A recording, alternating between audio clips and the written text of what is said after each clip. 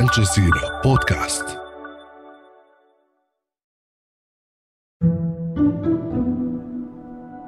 The winner to organize the 2022 FIFA World Cup is Qatar. Ever since it was announced that the World Cup was heading to an Arab country, there have been a lot of questions about what the world's biggest sporting event would look like in the Middle East. 1.5 million visitors are expected to attend the Middle East's first World Cup. A chance to construct a very different image of the Middle East to the world. Now that we're halfway through the tournament, we can finally see what that looks like in practice. From upsets to football and culture to geopolitics, today we're looking at how the first World Cup in the Middle East has panned out so far.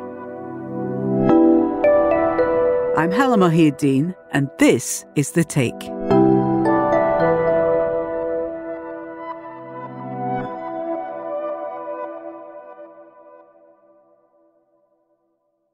Today I'm talking with Tony Karan. He's the editorial lead at AJ+, and he's been a fixture in our football coverage. It's our first time speaking since the World Cup actually started. We had a good little chin wag before the World Cup about VAR. But even with or without the VAR, I mean, this has been an unpredictable tournament.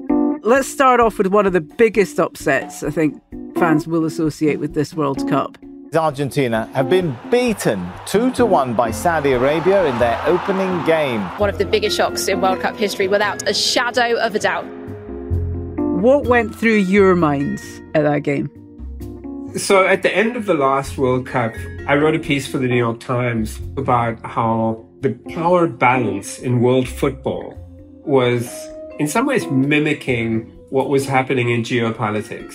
Foreign policy types use the term multipolarity, that a world order dominated by sort of a handful of industrialized nations was suddenly being challenged in geopolitics, and power was being more distributed. So, say you were to pick out an equivalent of the G7 of the football world. Argentina, Brazil, Germany, France, and Italy probably would have been the most powerful states. And you could see how that has been challenged. So what you were seeing then already, and seeing even more in this World Cup, is that you have countries outside of the traditional dominant football powers suddenly able to go toe-to-toe with traditional powers. So that upset, Argentina losing to Saudi Arabia, was just this brilliant moment of going, actually, the global game is now far more open, far more competitive, frankly, than it's ever been. There is no game, there is no result you can take for granted. And Tony says the atmosphere from his TV alone showed the almost home game advantage Arab teams have been feeling since this tournament began. You have the same thing that we know from Africa, where if our own country's team is not the one playing or the one winning, we support other teams from Africa because we want Africa to do well on the international stage. And I think you're seeing the same thing, that in Doha, fans from all over the region celebrate a Saudi victory, celebrate a Morocco victory. I think it was 2 nights later in New York, I got a cab ride with a driver from Bangladesh. And the first thing he said was just how proud he was of Saudi Arabia beating Argentina. So you can see how that resonated with a far wider community that haven't been traditionally big players on the global football stage. A sentence that I wouldn't have thought I'd hear just a matter of weeks ago. I'm so proud of Saudi Arabia. I mean, there were so many videos of Saudi fans celebrating after their win, and just so many people celebrating, not just Saudis. I mean, what did you make of those? I've been a lifelong Liverpool fan. The owners of Liverpool FC right now are a Boston-based hedge fund. That's not who the fans are celebrating when the team wins. They feel the sense of ownership over the team. And I think with national teams, it's actually similar. It's like, regardless of where people are on the political or geopolitical spectrum, they feel a sense of ownership and being represented by the team, regardless of the politics. And that celebration was even more evident in Doha. Everybody's saying here, it's such a massive day for Arab football. Everybody pleased to be here. People from Morocco, people from Tunisia, Iraq, all coming down to celebrate that shock win from Saudi Arabia.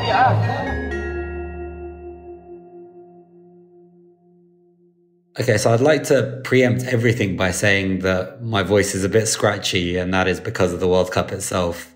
That's Abu Bakr al-Shamahi, Al Jazeera's Middle East and North Africa editor. And like most people, he was stunned by the Saudi victory. That game was not supposed to be a Saudi Arabia win. It was clearly supposed to be an Argentina win.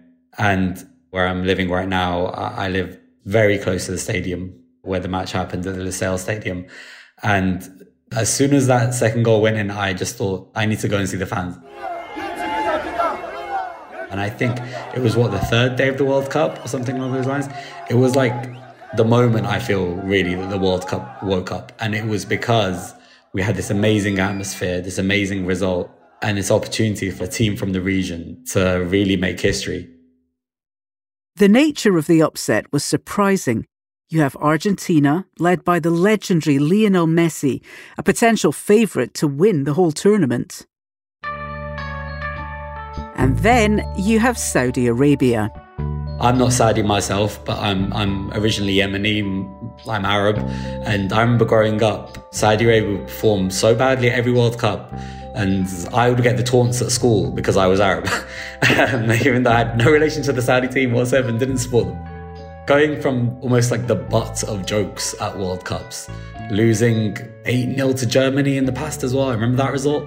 And then you've got Argentina and you're expecting something similar might be happening, and instead they turn around and actually win. It's crazy. So the Saudi win was just that, one win. But it also gave the world some insight into Saudi football and culture. Saudi's league has some intense fans, many of whom went to Qatar to watch the national team play. There's a term that's obviously been adopted in Arabic, which is ultras.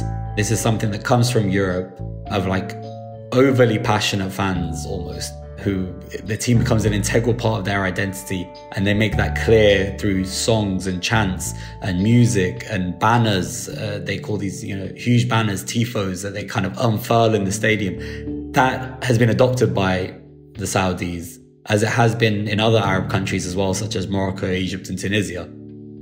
These elements, familiar to football fans anywhere, then get their own local Saudi spin.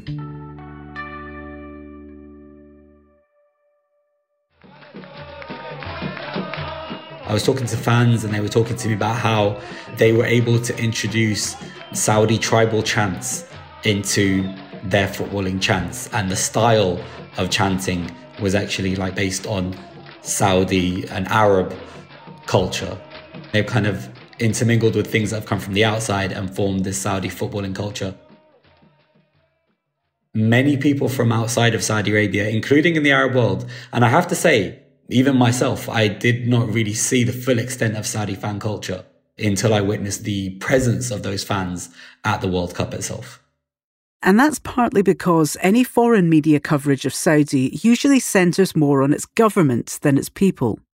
There's obviously a perception of Saudi Arabia, and there's one thing to talk about politics and governments, but it's another thing to talk about people and the actual Saudi people themselves. And Saudi people can be stereotyped not just in the wider world, but also in the Arab region itself. And I saw it when I was speaking to people. Once I started telling them, just from my perspective, how cool it was to see all that, I could see the pride in their faces. They were very happy to talk about that because it was an opportunity to actually talk about something positive. So unfortunately, the Saudi dream ended shortly after that match, when they lost to Poland and Mexico. But they weren't the only Arab team that pulled off an upset. Morocco beat Belgium 2-0 with what was clearly a fully deserved win. Now, another shock result from this World Cup, as Tunisia was able to clinch a 1-0 win over defending champions France. Absolute brilliance for Morocco. They go on to win the group 2-1 against Canada. Despite the wins from Saudi Arabia and Tunisia, Morocco was the only Arab team to advance to the round of 16. They played that match on Tuesday against Spain. Neither team scored a goal, even in extra time, but Morocco took down the former world champions in penalty kicks. Fans inside and outside the stadium went wild. Wow, what a penalty shootout. You would not believe it. Morocco through, Spain out. Morocco will go to the quarter-finals of the World Cup for the first time, and the sound of their celebrations resounded across Doha. I asked Tony about how the fan presence might help the teams they support. We have seen some pretty impressive performances from North African and Asian teams. I think of Japan in particular, who've now managed to send Germany packing. Do you think that having the World Cup located outside of Europe and Latin America has actually helped these other teams in some way? I think being in Qatar, where the host country is far more accessible to fans from Africa and Asia, will have made a difference. Not only in terms of air travel, but also visa accessibility. If you're from Africa and you're trying to get a visa to Europe for any reason, and you have an African passport, it is a nightmare. I used to have a South African passport. I've actually experienced this directly, where you take a pile of documents, bank statements from the last 6 months, floor plan of the place that you've been going to be staying, which has been approved by some municipal authority in France. It's absolutely ridiculous. Fortress Europe. So, you can think, well, fans can travel to Qatar far more easily, and they have done. So I think there's definitely an element, certainly for teams from the region. I found like very much a home crowd, and that definitely playing at home helps, of course. After the break, a look at the issues this home crowd is raising in front of the rest of the world. Hey guys, Sami Zaidan here from Essential Middle East Podcast. In this week's episode, we're going to be talking about why Turkey is striking Kurdish targets in Iraq and Syria. Check it out.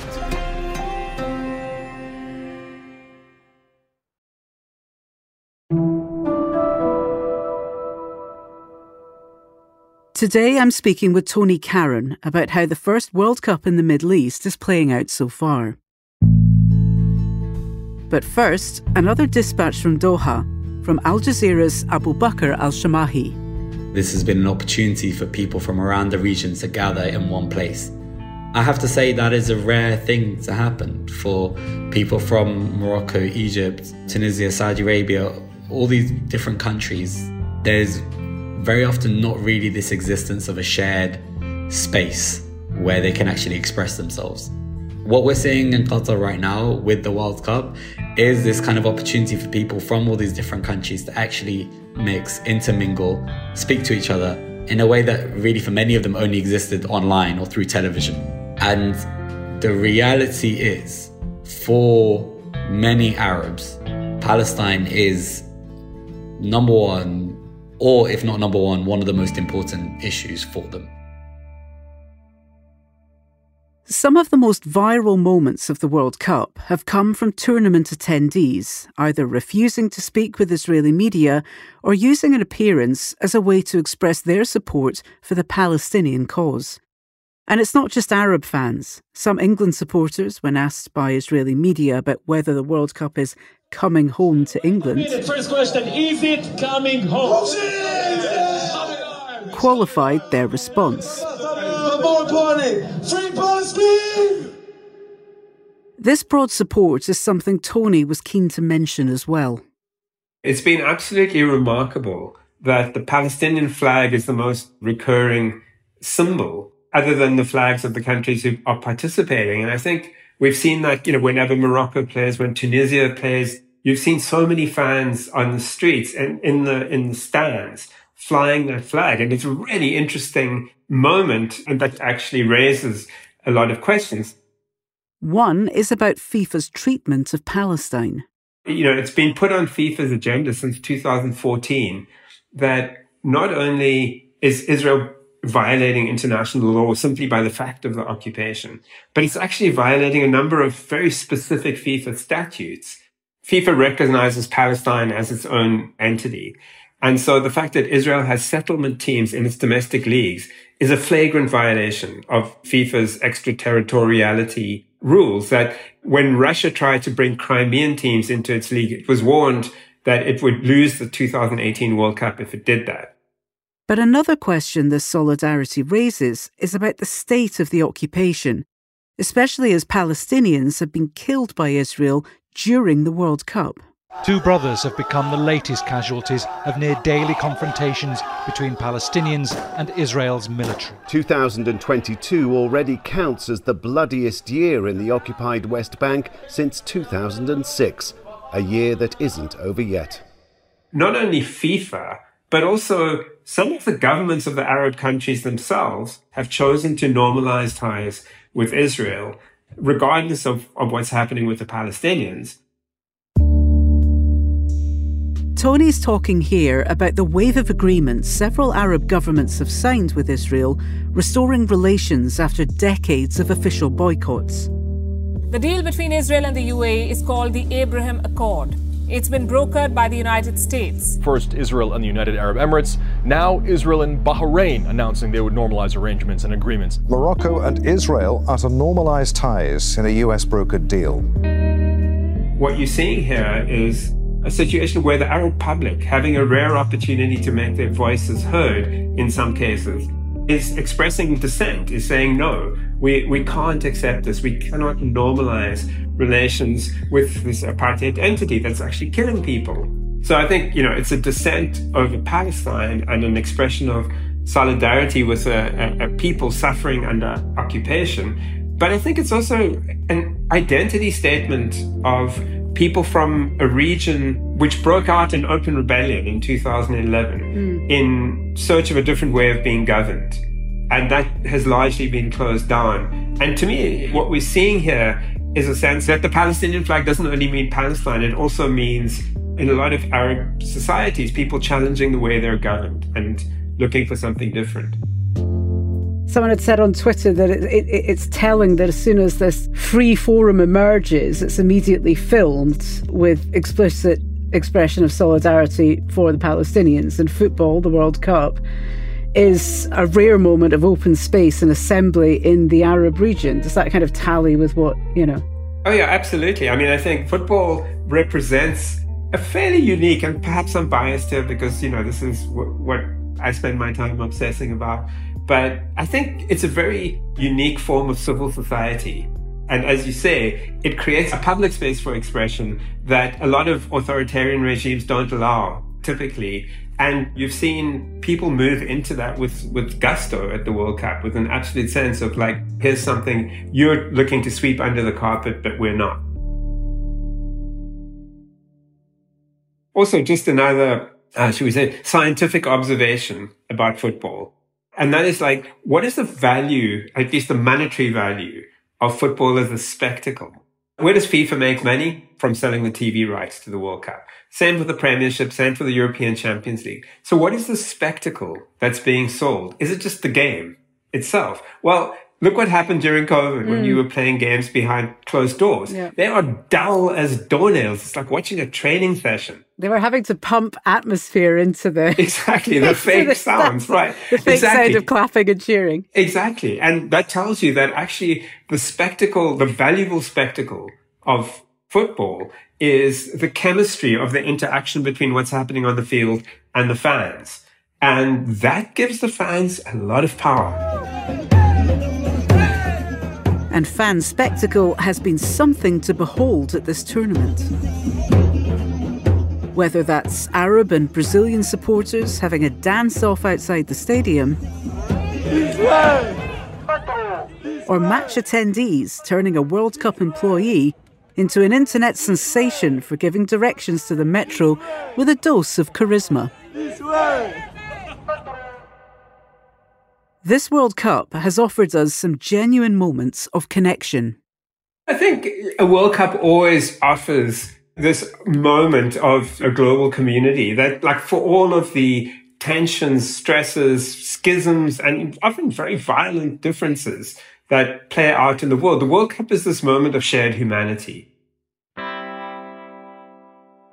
It's like acknowledging that there are things we have in common, and that creates a basis for thinking about a different kind of human community. Now, that that sounds naive. It sounds a little kitschy. I think it's true. It doesn't mean that is the outcome, but it reminds us of the possibility of better outcomes. The legacy, for me, when a fan from Tunisia is encountering a fan from Argentina or Ecuador or from Senegal, you think, what is holding us together? We all love football, but also we have a world to save and a world to win. Dare I sound like some old lefty? At the end of the day, the people of the world own the World Cup, and at the end of the day, the people of the world are going to have to own their destiny, our destiny. And that's The Take. This episode was produced by Negin Oliai, with Chloe K. Lee, Ruby Zaman, Alexandra Locke, Ashish Malhotra, Amy Walters, and me, Hala Mahieddin. Alex Roldan is our sound designer. Aya Al-Malaik and Adam Abugad are The Take's engagement producers. Ney Alvarez is Al Jazeera's head of audio. We'll be back on Friday.